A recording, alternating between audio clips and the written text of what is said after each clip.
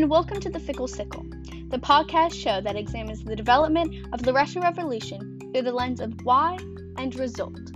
I'm your host, Grace Kite, and on today's episode, we will be talking about the emancipation of the serfs as well as Bloody Sunday.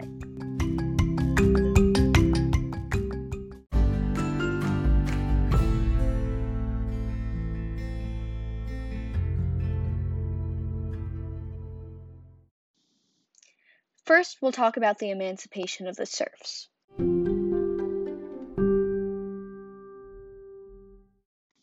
However, in order to do this, we need to know a little bit about who the serfs were.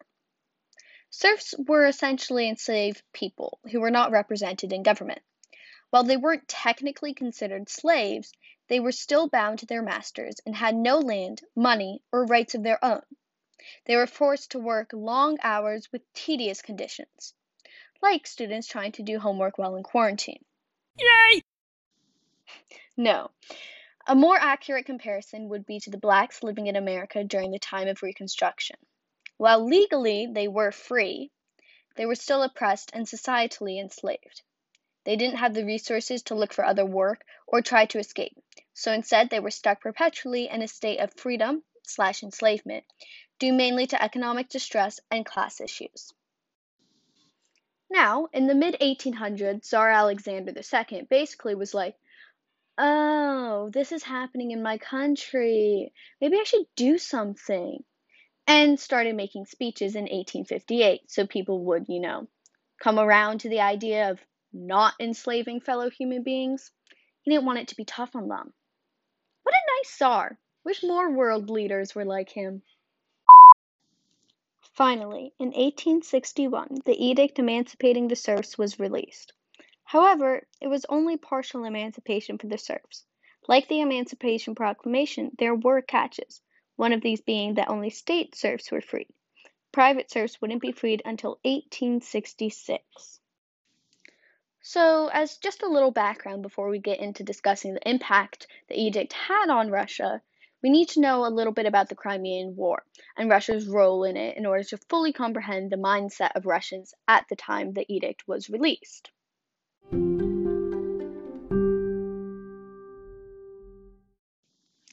The Crimean War took place in March of 1856, a couple years before Tsar Alexander II graciously began talks of the emancipation.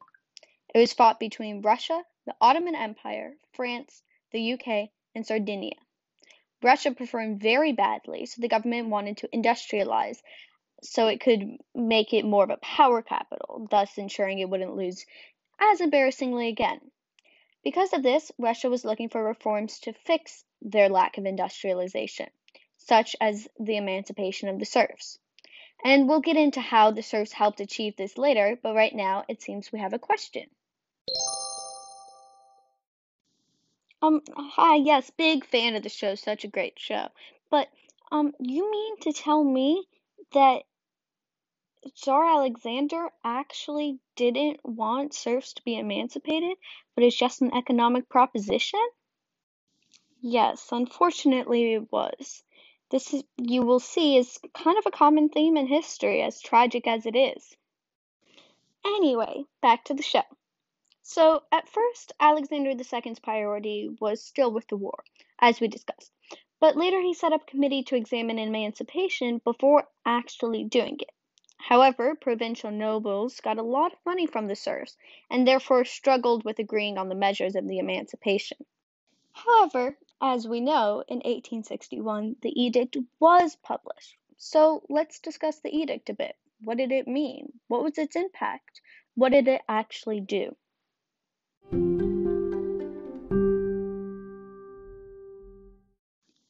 Firstly, the measures. Under the edict, the serfs were now considered free. As we will discuss, again, there were caveats, but they were free from their owners. Now they could marry whomever they wanted, own property, have a business, travel, and had legal rights. All of those things they were not able to do, being tied to their masters. In addition, each serf was given a cottage and a plot of land. While this might seem nice, landowners still owned personal land, meadows, pastures, and woods. Still, this was better than nothing. However, as another parallel to Reconstruction, since the fields weren't really theirs, it was hard to own a business. Along with these new measures given to the serfs, the government also gave nobles money, so they become more accustomed to the idea and to make up for lost revenue. On top of this, serfs were required to pay 49 annual payments to landowners to compensate for their struggle with no longer having free manual labor that they exploited. And the serf labor service, the Brooks, remained for 2 years after the edict was published. Now, let's talk about how the edict was received and the overall significance of the edict. As we know, Russia was in debt from the Crimean War, which they lost horribly. Now that the serfs were free, the serfs could buy land and help the economy grow. There was also an increase in industrialization as more people moved to cities and grew the towns that they were in.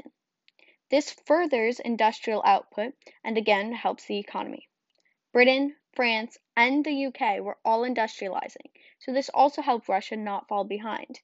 And then, as a further benefit, the landowners could use the money that they received as compensation to pay off their debts, and yes, you guessed it, further the economy. And before you ask, yes, this was about money, not lives. And finally, problems with the edict. It is important to note that some problems were with the edict itself and parts of it, and others were with the idea of what the edict stood for, the emancipation of the serfs. Firstly, land allocations varied, which caused unrest, because not all were equally good, and that meant that some places were insufficient to live on. Secondly, the rights of the serfs still remained theoretical, and while they existed, their actual effectiveness was still questionable. The redemption payments that the serfs had to pay led to further unrest, as they didn't like the idea of paying for their human right to freedom. In keeping with problems with land allocations, the land prices varied based on their sufficiency, and so not everyone could pay for the land that they were forced to live on. Again, it was hard for serfs to make a living without having access to pastures and such. The serfs also lost the landowner's protection, which in some cases was useful. All in all, the serfs were very resentful. This meant that there were 647 riots in the space of only 4 months.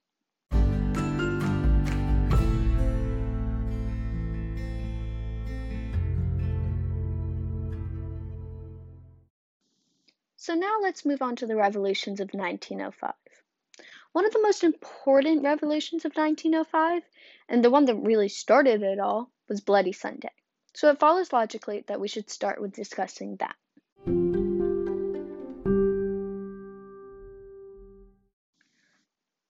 Bloody Sunday took place on January 22nd, 1905 in St. Petersburg. It was the first clash between the parties. Working class citizens really led the revolt and were fought against by soldiers loyal to the Tsar. The protesters were made up of artillery workers and factory workers in Putyov. They were marching to the Winter Palace to protest Tsar Nicholas II, whom they felt didn't understand their wants or needs. While the protesters were unarmed, they carried signs with pictures of the Tsar singing the Russian national anthem, which supported monarchy and loyalty to the Tsar, saying, "God save the Tsar." The protest was led by an Orthodox priest named Gregory Gapon. Gregory was not a revolutionary leader, but was the leader of the Assembly of Russian Factory Workers. He was there in order to organize and curb their dissatisfaction with working conditions and low wages in a productive manner. It is important to note that the Winter Palace is giant and steeped in wealth. By attempting to storm the Winter Palace, the crowds wanted to draw attention to the fact that they were starving while the Tsar was held up in riches. Again, this is a theme that we see throughout history. Political leaders often make the mistake of isolating themselves from their countrymen in lavish castles, like Versailles, as well as the Shahs in Iran.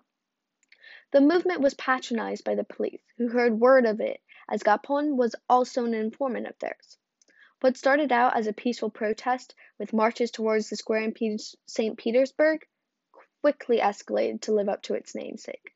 But we're getting ahead of ourselves. The protesters were convinced that the Tsar would sympathize with them, if only he saw them in person. as a peaceful group and not what he was led to believe.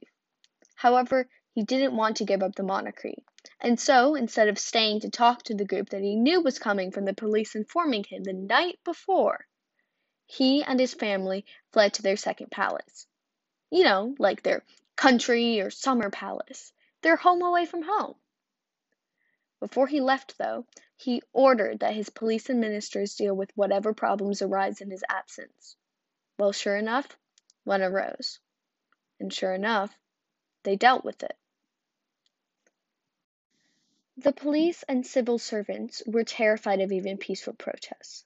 They were scared that it would threaten the monarchy and therefore themselves too. The protesters represented a larger issue at play, and were merely a microcosmic example of the discontent that continued to rise over Russia regarding low wages, long workdays, and increased taxes due to the Russo-Japanese War. Gapon, as part of organizing the protest, had people sign the petition and asked for these problems to be rectified with an 8-hour workday max, a minimum daily wage of 1 ruble, or the equivalent of 50 cents, and the institution of a representative democratically elected parliament, like the Majlis in Iran. 135,000 signatures were on the paper, and all of these were planned to be presented to the Tsar to show that they were peaceful when they got to the Winter Palace. They never made it, though. As discontent continued to rise prior to Bloody Sunday due to rising taxes, lack of food, and horrible working conditions, the government officials grew more and more worried.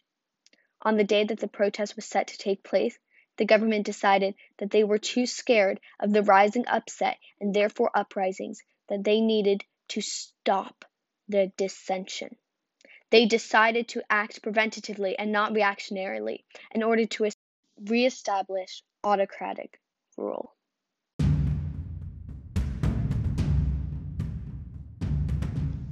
As the masses started their march towards the Winter Palace, signs in hand, ready to discuss with the Tsar, the police rode out on their horses to meet them, both parties moving steadily towards one another until they met. There was a moment, and then the police opened fire onto the crowd. It was estimated that in minutes, anywhere from 100 to 1,000 people were violently murdered without provocation. The rest fled.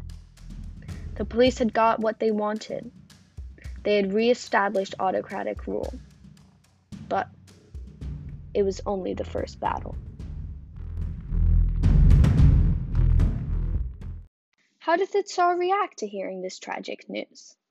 Shockingly, but certainly not surprisingly, while he did mention the event in his diary, it was a long slide and slighted by his parents and family coming to visit him. You know, of course it makes sense to reflect on seaside fun that you and your nieces and nephews had instead of being concerned with the trivial matter of a massacre back in your country. Of course. Despite this, it was still a cataclysmic event that involved everyone in one way or another. Firstly, the government lost control, and Russia dissolved into anarchy. More strikes ensued. The most impactful ones were made up of students, civil servants, peasants, and servants. By the end of January, 400,000 plus people were on strike. This number rose up to 2.5 million just by later that year. It was found that non-Russian territories were affected the most, like the Lodz insurrection in Poland and the issues in Finland and the Baltics. Nationalist thoughts among non-Russians furthered hostility against the government, like in Bessarabia, where anti-Semitic and far-right ideals were used to create an organization in support of the monarchy. Meanwhile, the Russo-Japanese War was still going on, and the Russians were not doing well. This worsened tensions even more, especially after the disastrous Battle of Mukden, where Tsar Nicholas II sent Baltic fleets to fight, and they were destroyed, completely and utterly. After this, they had to sue for peace, and this further worsened tensions. At this time, workers started to organize, and they staged attacks on wealthy landowners. While the liberal middle class were typically passive supporters, They too did not like what the Tsar was doing. In spring, 1 million peasants struck St. Petersburg, with workers' strikes and terrorist groups aligned to take down the government. There were a couple of assassinations as well that proved particularly influential. Firstly, it was the assassination of the Grand Duke Sergei of Russia, and secondly, the assassination of the Minister of War. More unrest spread across the country until its peak in summer, with Central Russia, Ukraine, Baltic provinces, Poland, and Caucasus, all of them were struck with strikes, rebellions, and mutinies. A mutiny that was particularly influential was a mutiny of the battleship Potemkin, on the Black Sea Fleet. The crew attacked and killed 7 out of 18 of the officers on board. This showed Tsar Nicholas that even his loyal troops were turning on him, and as a result, industry and production in Russia slowed. Prices and taxes rose. Inflation and economic unrest ensued. This prompted more revolts. 14 people became the Union of Unions under Pavel Milorkov, which was trying to appease the crowd, but didn't actually do a lot. So the Union of Unions was essentially like the Majlis. It was the government's way of trying to appease the unrest that was rising. But again, it didn't really do a lot. They wanted a representative government and constitutional reform like in Iran. They voiced ideas in universities which became central in movement, as the students, as we've already talked about, were very influential. Other Marxist and socialist parties represented masses, not just the middle class. Russian Social Democratic Labor Party in 1898 was split between the Mensheviks and the Bolsheviks. This was also very important. It was made up of Trotsky, Lenin, and Stalin. However, there is not a lot of cohesion left between the two, so it made it hard to organize a full revolution and made their powers more limited. That's why this show is called the Fickle Sickle. The sickle is a sign of communism, which is really what this revolution is about. And the fickle comes from the fact that there were so many different subsects of people trying to rebel against the government. And this made the revolution particularly harder to succeed, as there was no cohesion and no organization. Everyone had slightly different things that they wanted to change and disagreed on little things. We will discuss that and more in the next episode of The Fickle Sickle.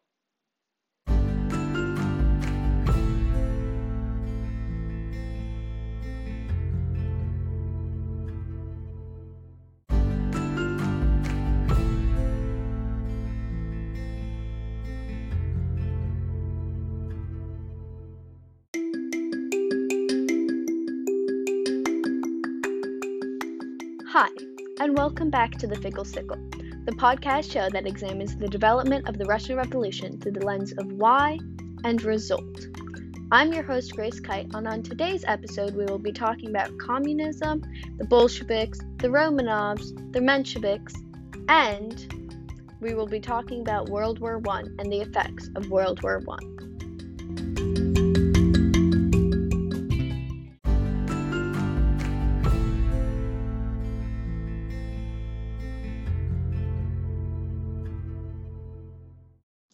First, we will be talking about World War I and the effects of World War I.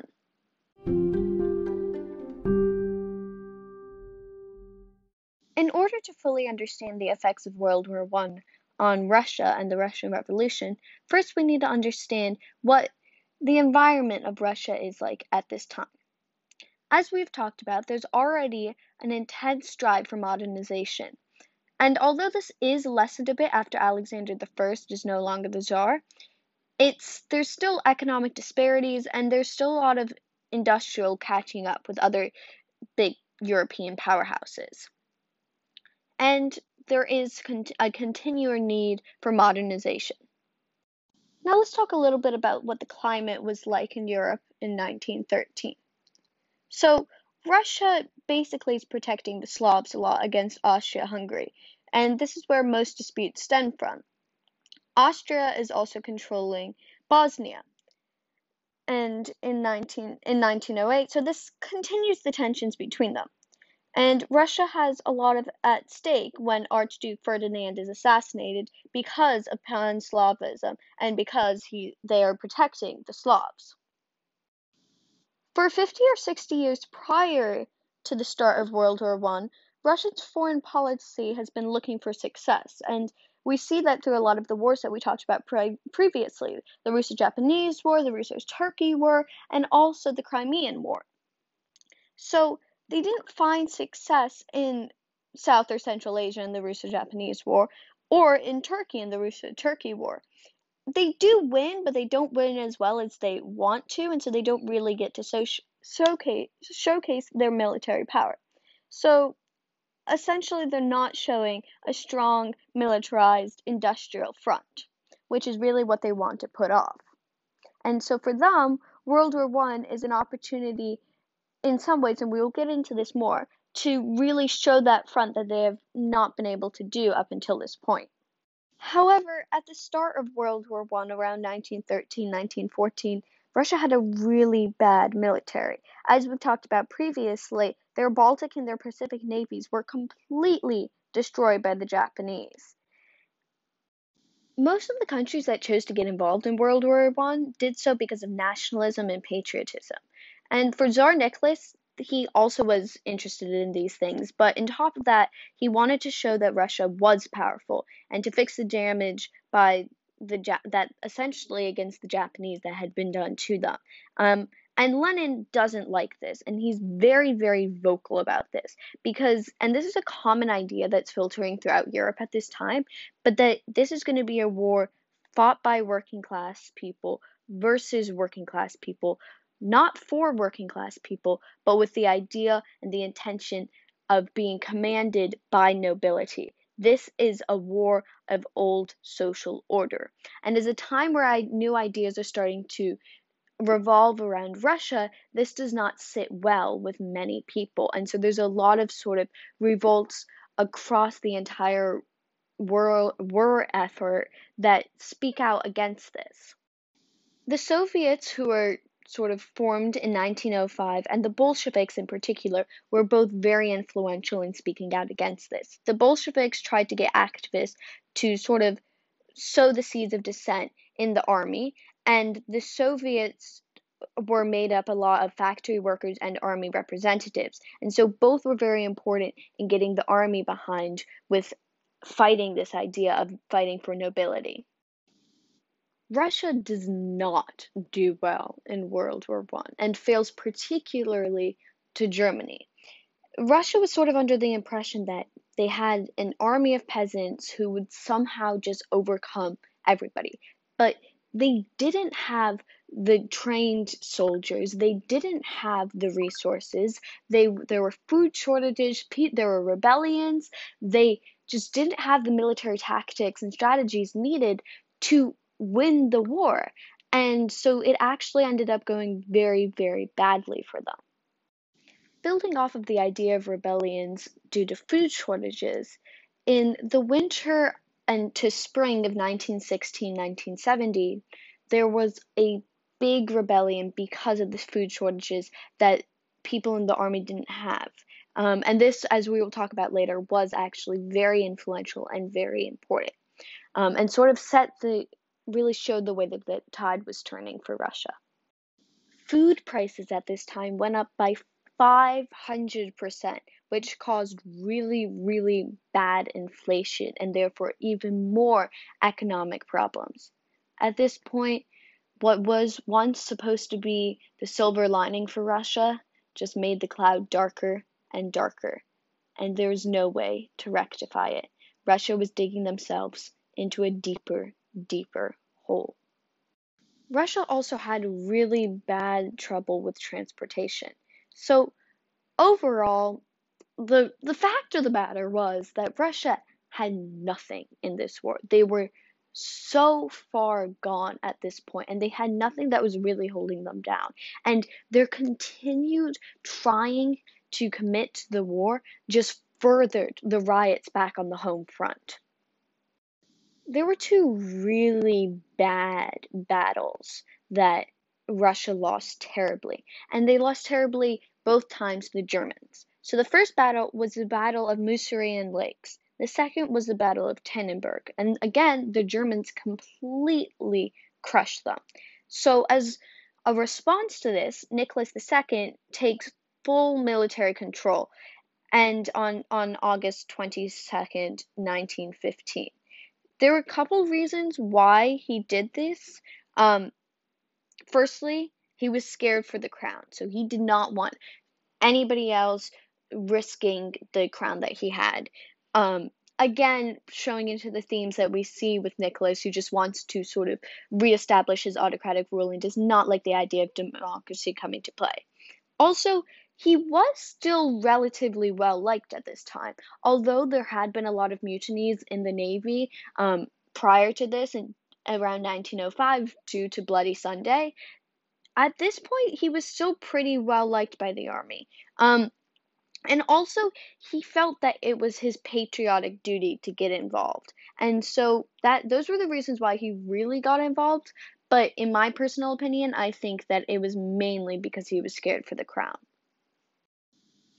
The last thing that's important to know about Tsar Nicholas really taking charge of the military endeavors was that he was now personally associated with Russia's setbacks. So if Russia failed, he failed.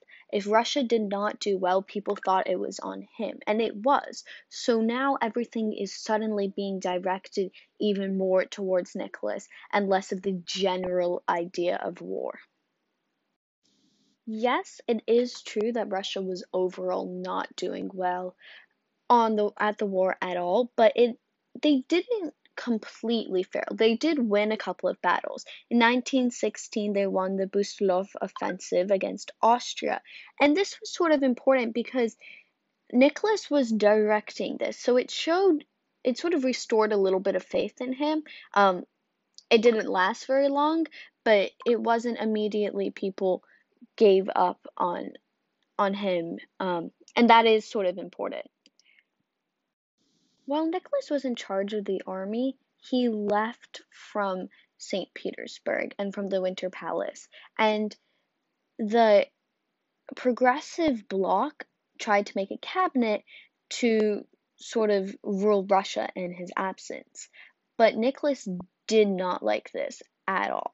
And so he takes away the progressive bloc. And a lot of people were annoyed by this. And essentially, like in the fundamentalist laws, he says that if he is not able to be in power and a suitable man is not able to either. At this point, his son is very sick and so therefore not able to take the crown at the moment. He would appoint his wife. So his wife, Alexandra, who's right now under the deep influence of Rasputin, essentially she's obsessed with helping her son, who, as we talked about, is sick, and Rasputin sort of quote unquote helps this. And so she takes power, and therefore, in conjunction, because of her obsession with Rasputin, he also has a certain amount of power. So it's really Alexandra and Rasputin who are ruling Russia at this point. And both of their behaviors were very erratic. She was very concerned about her son, and she was very obsessed with trying to make him better, and Rasputin was therefore always employed to try and make that happen, and therefore even more chaos ensued. Yes, it would have been there regardless, but their erratic behaviors prompted more chaos. The spring of 1917 was really the culmination of all the discontent and the dissent that had been seen in the winter of 1916 that we talked about briefly. Um, and there's a lot of riots, and also International Women's Day takes place. And there's something that's particularly interesting is when soldiers are told to take down the protesters, they actually show up in solidarity and they refuse to shoot the protesters, showing that really the Tsar has nobody on his side at this point. So because of all the discontent that is happening in the spring, Alexandra finally tells Nicholas, dude, you have got to come back. So Nicholas finally decides that he's going to come back. So he gets on the train, but he never reaches St. Petersburg. He is forced to abdicate the throne on the train to St. Petersburg. And that's the end of Nicholas's reign. Overall, World War I is particularly influential because it exacerbated problems that were there to begin with. It worsened the money that Russia had. It depleted the military power even more. It furthered anger by the priorities that it set out that Russia prioritized, not prioritizing the people and the soldiers, but prioritizing Nicholas trying to continue to reestablish his autocratic rule. And it also created more problems. So overall, Russia's decision to enter World War I completely backfired on them. And we'll talk about this more later.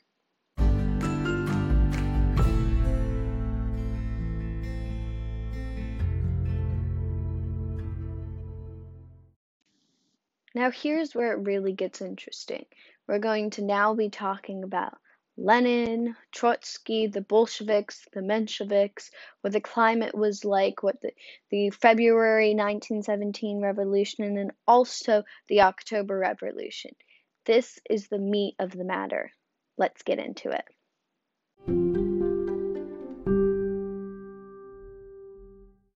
Let's start by talking about Trotsky. Trotsky was born Lev Bronstein in Ukraine in 1879. He had a very expensive education. His father was a wealthy landowner and he was a model student, so his family was very well off. He wasn't involved or interested in politics till meeting the People's Will Party.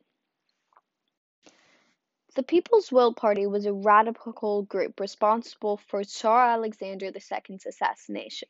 So after meeting them, he left his studies to live with them and become a worker. He abandoned everything of wealth that he had previously known, except for his glasses, which became his trademark. In the People's Will Party, he organized workers' meetings and started a newspaper called Our Cause. This led to his 2-year arrest and imprisonment in 1898. After prison, he was exiled in Siberia. While in prison, he really started to shift his ideas towards Marxism, and in Siberia, he read Lenin's work, The Development of Capitalism in Russia. He tried to see how Marxist theories would fit into that, whether in the form of a revolt or reforming the system. To further explore this, he escaped from his exile to London, leaving his wife and daughters. This was in 1902. He then met with Lenin in London.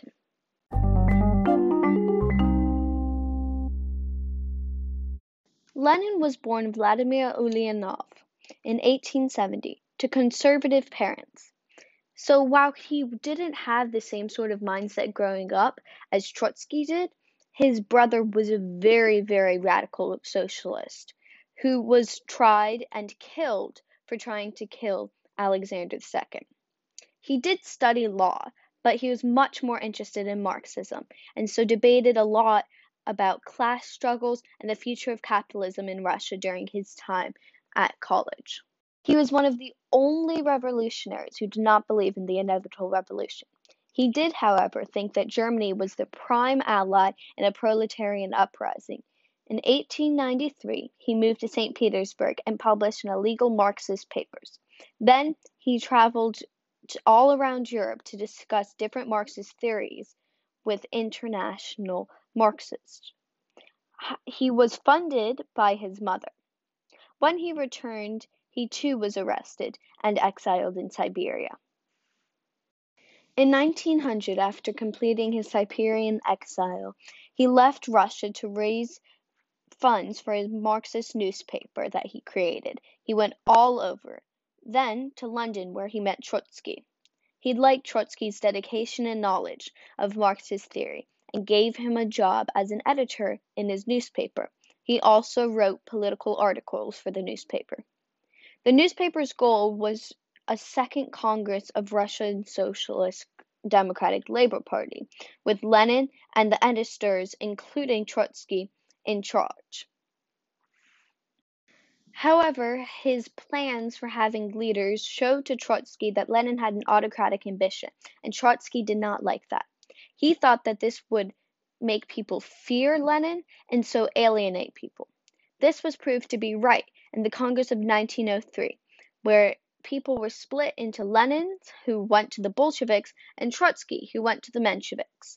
The Mensheviks believed that working class people needed guidance, but not a leader. Trotsky was an idealist, so he called for a peaceful revolution and cooperative organization. Lenin was practical, though, and wanted, alongside the Bolsheviks, a violent revolution led by him.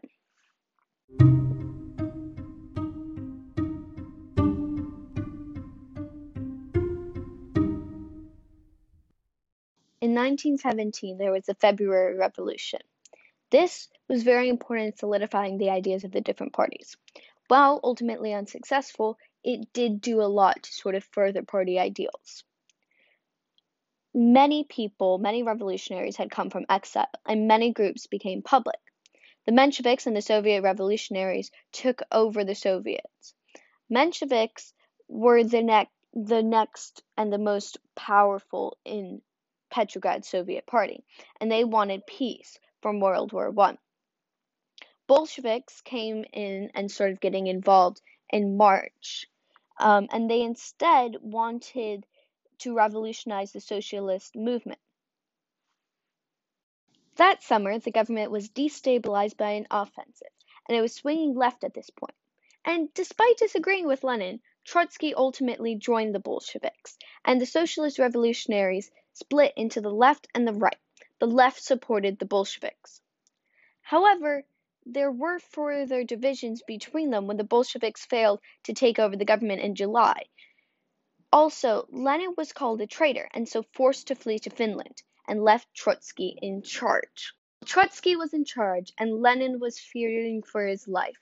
Several months passed. September, the government made the mistake of giving the army and tens of thousands of Bolsheviks and socialist revolutionaries armor and ammunition to fight off the coup. Given all of this new weaponry, Lenin called an overthrow of government. In October, the Military Revolutionary Committee was formed, and days later, the Second Revolution took place and was successful, with barely any opposition. This meant that there was a complete dismantlement of everything that had been before, and there was now this new power play to see who would get to be in charge. Lenin had a very clear idea of what he wanted for the government, and so when given the choice of allying with other socialist parties and collaborating and being a small fish in a big pond, he instead chose to try and fight off any opposition that he and the Bolsheviks may have and to solely take that power for himself. So where's Trotsky in all of this, you might be asking? Lenin was imperative in the revolution, and it couldn't have gone forth without him. However, Trotsky was really his right-hand man, and although they disagreed on a lot, Lenin couldn't have got the power that he ended up having without Trotsky. Trotsky was in the background and really important in organizing and having the left SRs side with what Lenin wanted. So they achieved full power. Also, while Lenin was still fearing for his life, Trotsky spearheaded and stormed and took over Petrograd. However, Trotsky wasn't someone who needed the power because he believed so strongly in the revolution that his personal power was nothing compared to it. So whenever Trotsky did hold power, he automatically abdicated it to Lenin. And Trotsky thought of it as a communal revolution, and so ceded his personal power for honor in the Bolshevik ranks. Now, Germany is very influential in all of this, and Germany and Lenin are basically allied in what they want. They have the same interests and they want the same things for Russia. This is during 1917, and the Brest-Litovsk Treaty is formed, and Germany is funding Lenin and the Bolsheviks in whatever they're doing in this treaty. Both Germany and Lenin wanted peace on the Eastern Front, and they also wanted the dissolving of the Russian army. Now, why Germany wanted this is really quite obvious, because if Russia didn't have an army, although it still wasn't the strongest, they would still have less people to fight during World War One. So this made a lot of sense to Germany. However, for Lenin thought that having the army would be very dangerous to him, and Trotsky did agree with this. Although Trotsky did not agree with having peace on the Eastern Front. And Trotsky wasn't the only one. While Germany was the Bolsheviks and Lenin personally their biggest supporter, many and most other Russian socialists, including Trotsky, as we talked about, did not agree with what Lenin wanted for Russia. So Lenin and Germany are talking about the possibilities of a peace treaty. And as we talked about, most other socialists did not like this, but Lenin was still going forward with it. But Lenin didn't want the talk and the discussions of this peace treaty to be negotiated in a neutral country, because he thought that if international socialists were going to be able to convince a party not of peace, but of wanting a global workers' revolt, and saw it happening there. There were revolts all over the world, but nowhere near the scale needed to pull off a global revolution. Lenin wanted peace without annexations because the noble leaders who they hated and who were the ones who really started the war began it, they saw, for territorial gain. And so they wanted to resist this, and so they did not want any annexations through the peace. However, if Germany refused peace, then there would be a revolution. Even if the Bolsheviks in Russia were destroyed, it was thought that a world revolution would begin, and so it was worth the risk. Trotsky spearheaded the peace talks, and this was important because he had taken no money from Germany, unlike Lenin, so he was sort of considered an impartial party. However, he was told to delay talks because the revolution was going to come. In January, Germany laid out all of their plans in their terms of the peace treaty, and they said that they wanted to take 150,000 square kilometers of Russian land. The Petrograd Soviets were enraged. They were under the impression that this peace treaty would have no annexations, and so they were very, very mad. Some voted for the war, and others walked. Lenin was losing his control. Trotsky, again as an idealist, sided for not war nor peace. He sort of thought of the idea of this would give them time to organize the Red Army. Once Lenin realized he was losing supporters, he quickly switched his ideals. At this point, he was no longer arguing for peace through a treaty, because he thought that a treaty could just be ripped up and abandoned whenever they wanted. So he said, okay, let's sign this treaty, right? But let's do it to give us time as a respite. Let's do it to give us time to organize the Red Army. And if it's so presented that they need to fight Germany, and they did need to fight this war, then this would have given them time to organize and to strengthen their army. And then at that point, they could just abandon the treaty and fight. Overall, he just wanted to sign the peace treaty now, as a temporary place taker. However, Germany was very, very strong, and they were showing their power all over the world, and on the Eastern Front in particular, when negotiations were too slow for them. So the idea of really having the Russian army, which wasn't the best, come and take over Germany, which was the best, sort of was not very realistic. On February 24th, the vote took place about the peace treaty, and many from the left were sad. They were crying, but they felt obligated to vote for peace. Lenin ended up getting the majority, but no one actually wanted to sign the treaty. Trotsky even threatened to resign.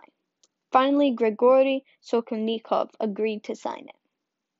Lenin kept the treaty conditions secret until March 7th, when he finally talked about it, and they were horrible. Russia ended up losing 780,000 square kilometers, 56 million people, two-thirds of coal, iron, and steel production, and 40% of the workers that were the basis of the revolution to begin with.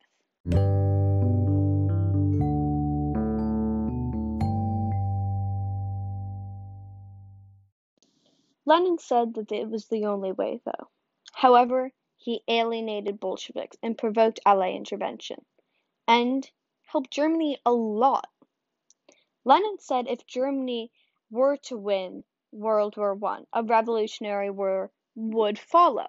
So then, what was the point?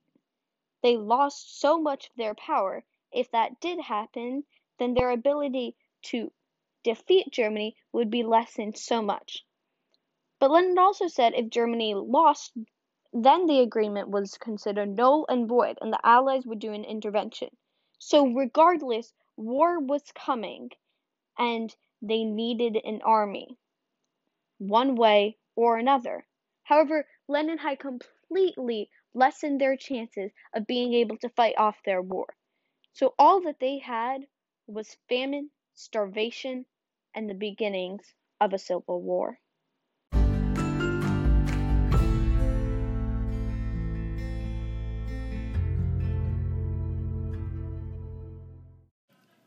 Okay, now let's talk about communism and socialism and Marxism and how they fit into all of this. These are the ideas that really shaped the revolution, and so it's important to understand what they were, how they differed, and what they stood for.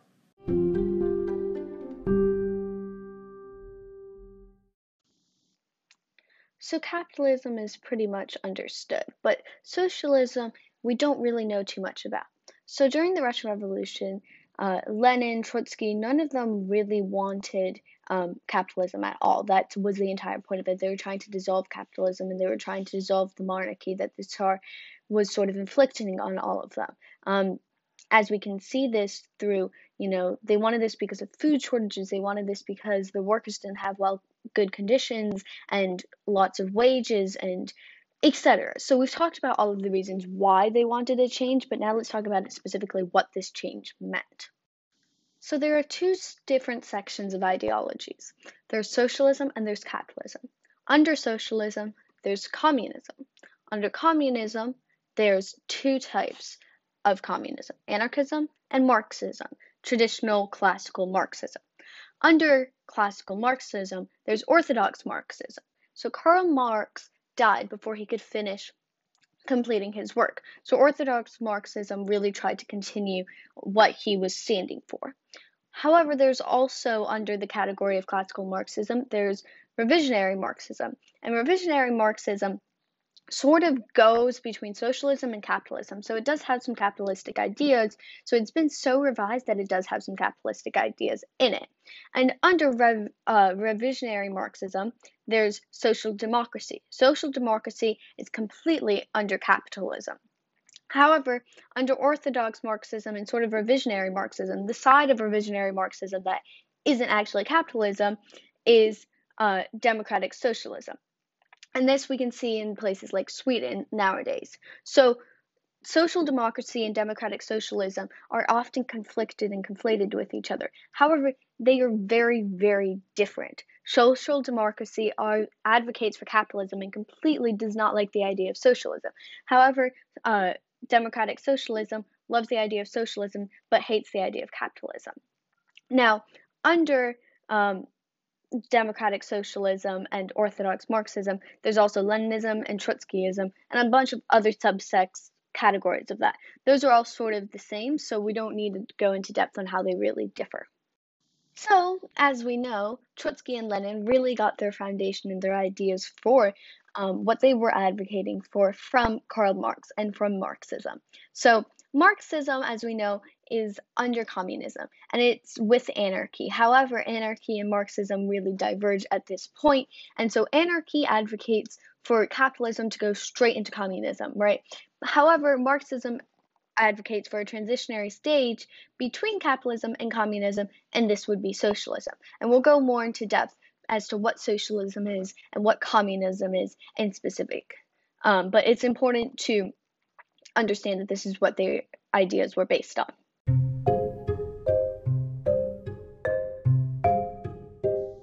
So Lenin and Trotsky's ideas were based in Marxism. However, before coming to power, they were really advocating for something that was like socialism. As we talked about, the socialist revolutionaries were, the left side of the socialist revolutionaries did side with the Bolsheviks. So socialism, quote, is defined as trying to achieve the state of a society in which the means of production, distribution, and exchange are owned by the community as a whole rather than private individuals.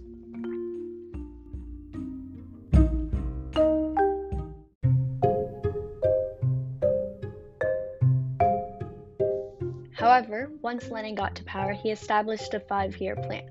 This was the first 5-year plan. The second 5-year plan did end up being carried out, and that was by Stalin later.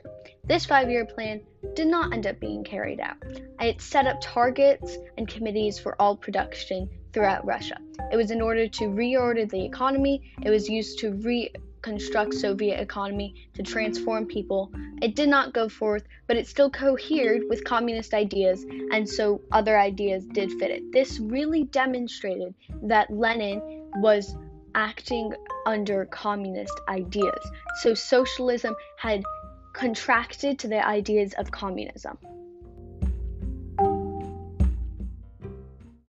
But what exactly is communism? As we talked about, communism is under socialism. However, it expands upon socialism. It's not just the means of production, distribution, and exchange, but it's everything. It's stateless, moneyless, and classless. A communist state is slightly different. It's a socialist state ruled by a communist party. So the USSR was a socialist state, but it was ruled by a communist party. So this is sort of more what we are talking about.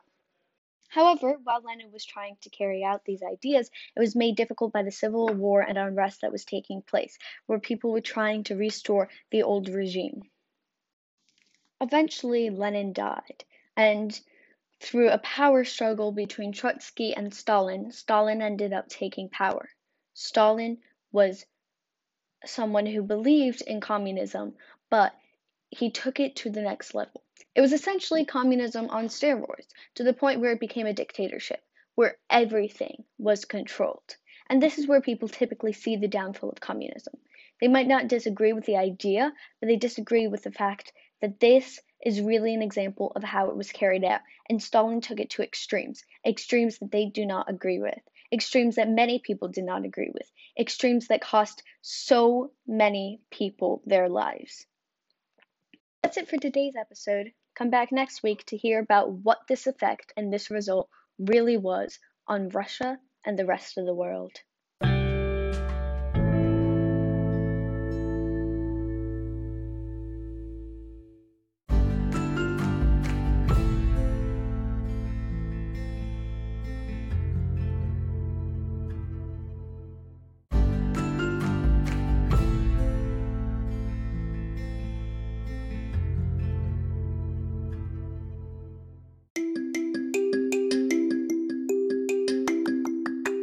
Hi, and welcome back to the Fickle Sickle, the podcast show that examines the development of the Russian Revolution through the lens of why and result. I'm your host, Grace Kite, and on today's episode, we will be talking about the result of the Russian Revolution through the terror of Stalin, McCarthyism, the Cold War, and what ensued from it.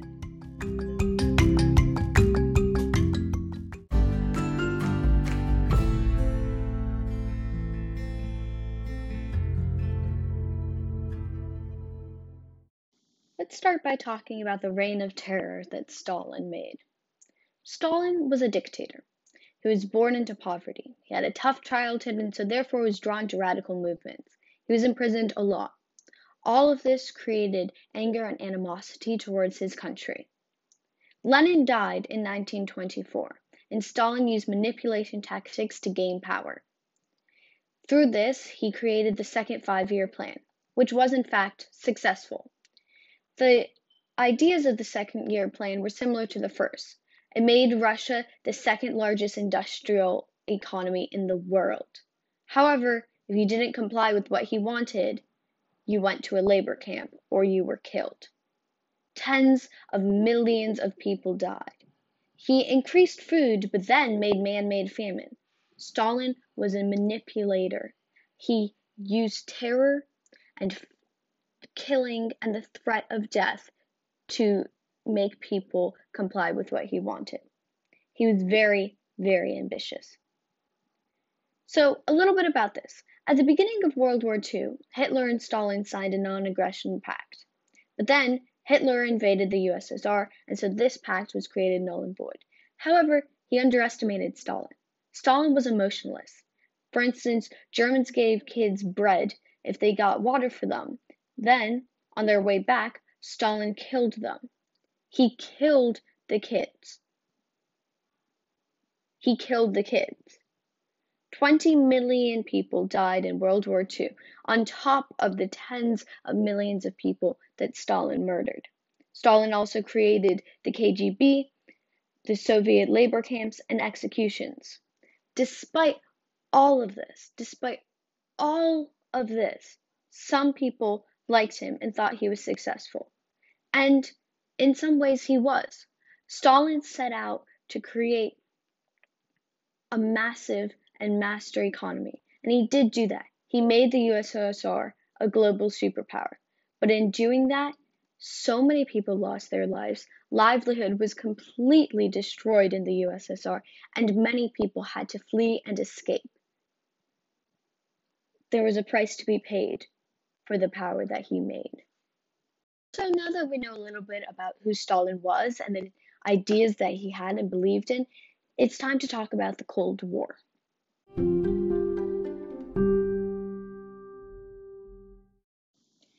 The Cold War was basically a war fought between the USSR and the USA. The USSR believed in Soviet Marxism and the USA believed in capitalism. So basically, it was a war of Soviet Marxism versus capitalism. However, this ended up affecting the entire world.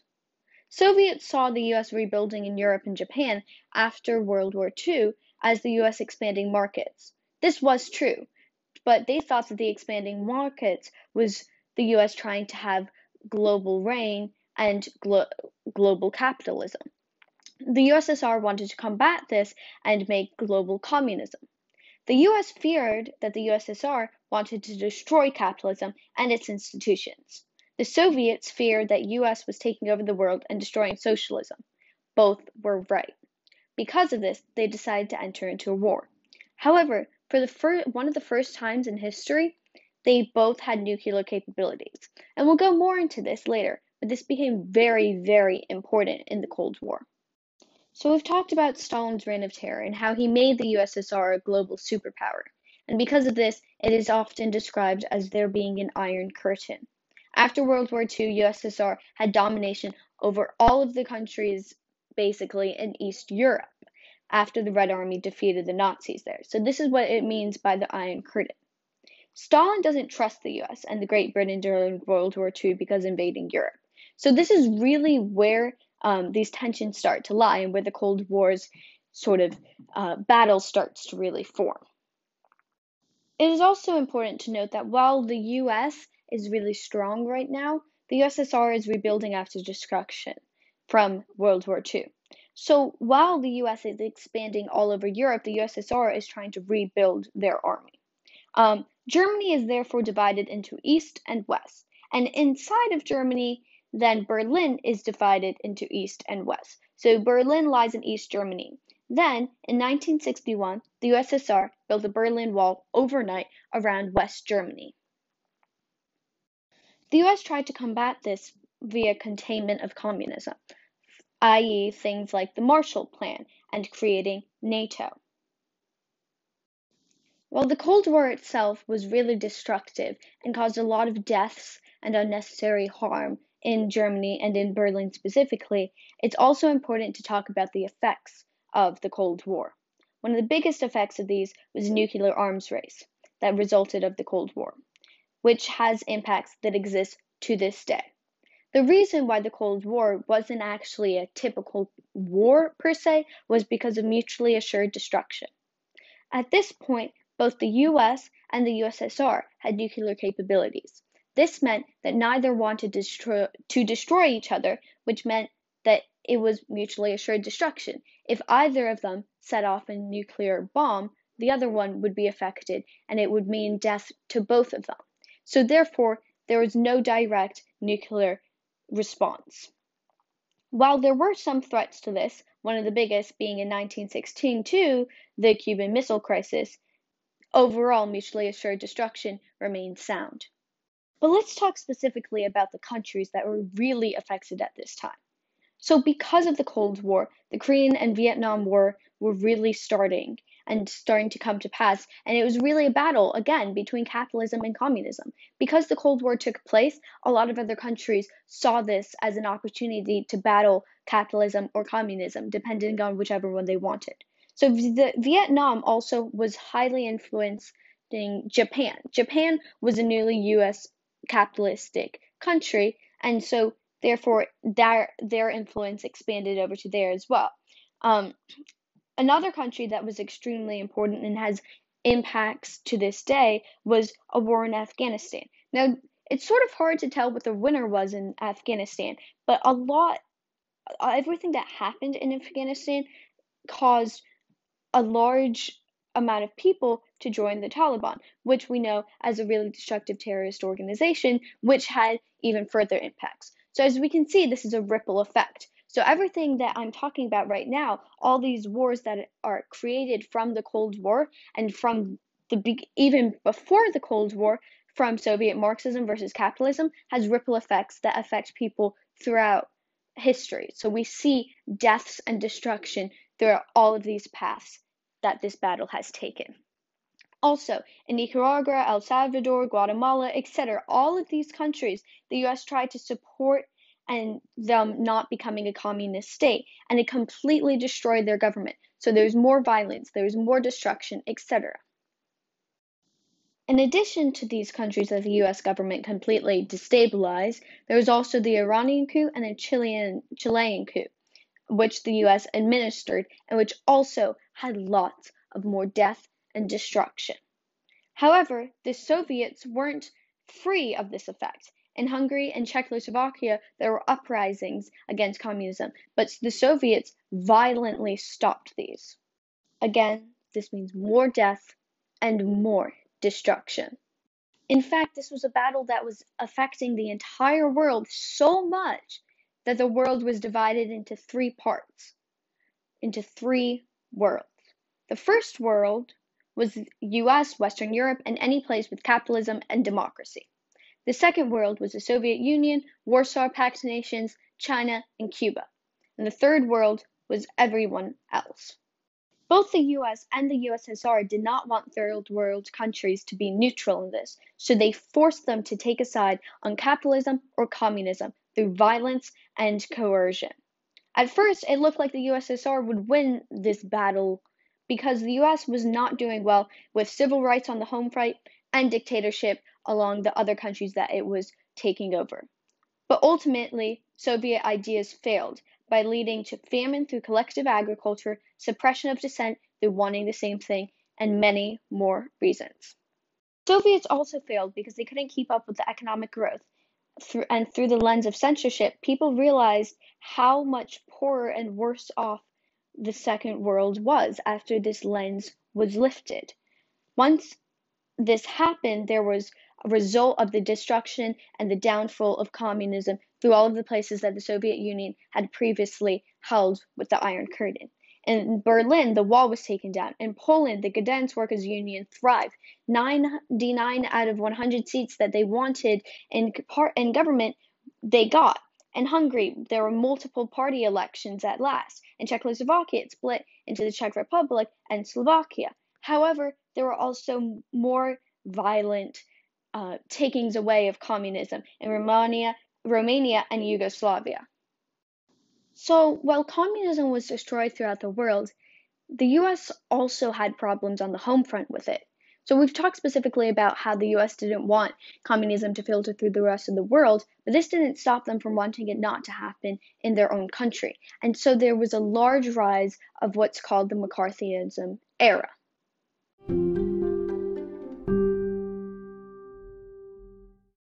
McCarthyism, in effect, was like a boiled down version of what was happening in the USSR, which actually proved the two countries' similarities in how they carried out what they wanted. There was a lot of fear. And McCarthyism is also compared to the Salem witch trials, how people would accuse one another and they would be put on trial and sentenced to years in prison, or in some cases, there were killings. So the fact of the matter is that things weren't better one way or another with capitalism or with communism. There were still people who were harmed, there was still death, there was still destruction, and there was no way to get around it. The Russian Revolution was widespread. Its results affected the entire world. Its ideas infected everybody. When we say we don't like the ideas of socialism or communism, most of the time we're not saying that because we don't actually like the ideas.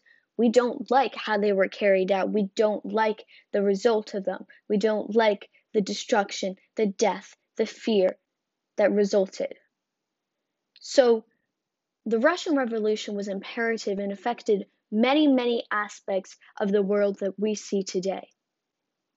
It was the creation of a union. It really showcased why people couldn't separate and had to unite as a union. The Russian Revolution would have been so much more successful had there not been so many subsects of different groups. We talked about socialism, we talked about communism, we talked about Marxism, we talked about anarchism, we talked about so many different aspects, so many different mindsets of this, and there were groups for each of these subsects. There were subsects of these groups. And so because of that, there's a lack of unity. There's a lack of cohesion. There was a lack of a common idea. And that, in essence, really was what failed the revolution.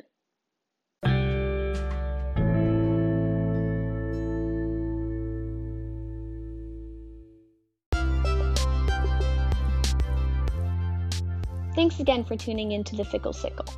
I hoped you learned something, I hoped you enjoyed it, and I hope it gave you an understanding as to how the Russian Revolution fit into the world we live in. For the last time, I'm your host, Grace Kite, and this was the Fickle Sickle.